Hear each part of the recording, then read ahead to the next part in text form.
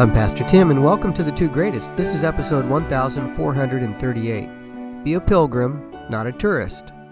There's a big difference, you know. It affects how you walk through your world. It affects the pace and the grace that you give, and the joy or jerkiness you experience.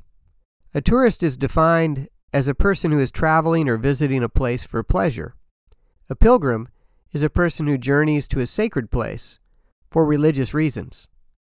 How do you view your time on earth? Are you a tourist or a pilgrim? Let's explore the differences. This podcast is called The Two Greatest because Jesus said the greatest commandments are loving God and loving others. And how you view yourself and your walk in the world affects your ability to love. In the words of Matthew Kelly, tourists want everything to go exactly as they have planned or imagined it. They rush around from one place to another, making sure they cram everything in.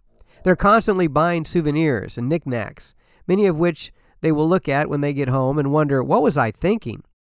Tourists get upset if there are delays. They demand prompt attention and service to their every need and desire. They focus on themselves, often shoving past others to get where they want to go. Tourists go sightseeing. Tourists count the cost. Pilgrims are very different. They look for signs. If a flight gets delayed or canceled, they ask, what's God saying to me? Pilgrims are not concerned with seeing and doing everything, just the things they feel called to see and do. They're not obsessed with shopping. They're aware of the needs of others.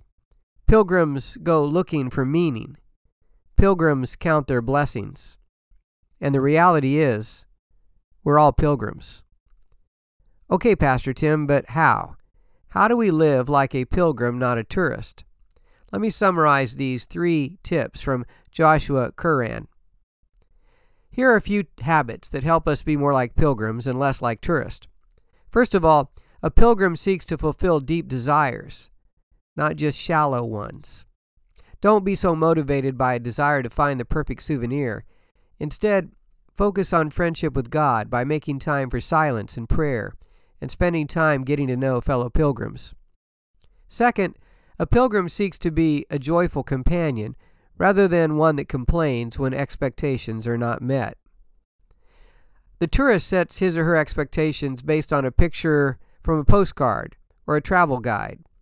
The pilgrim is open to the presence of God in the present moment, regardless of the circumstances. Third, a pilgrim embraces sacrifice and hardship as a necessary part of the journey, rather than always seeking comfort or pleasure. Podcast family, it's a mindset, but it's also a walked-out way of living. And you can notice people. And if you notice people, you'll notice if they're living more like a pilgrim or a tourist.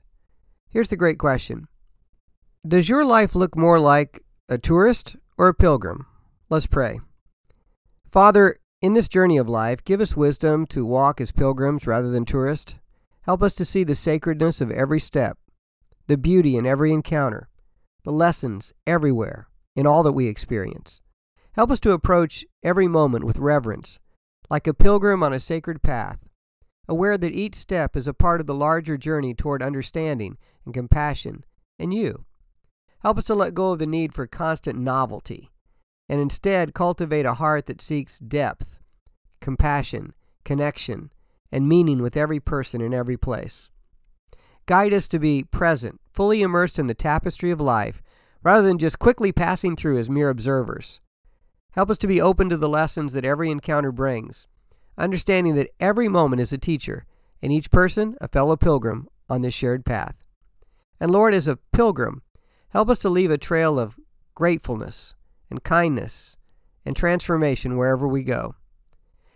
And when our journey on this earth is over, help us to look back and be thankful for the pilgrimage you've blessed us to experience. In Jesus' name, amen. I hope you'll join me tomorrow for episode 1439. And in the meantime, pay attention to your step, to your pace, to your anxiety level, so you have to do and go and accomplish. And instead, see what the Lord is showing you when you slow down and gracefully and gratefully notice that you can be a pilgrim, not a tourist.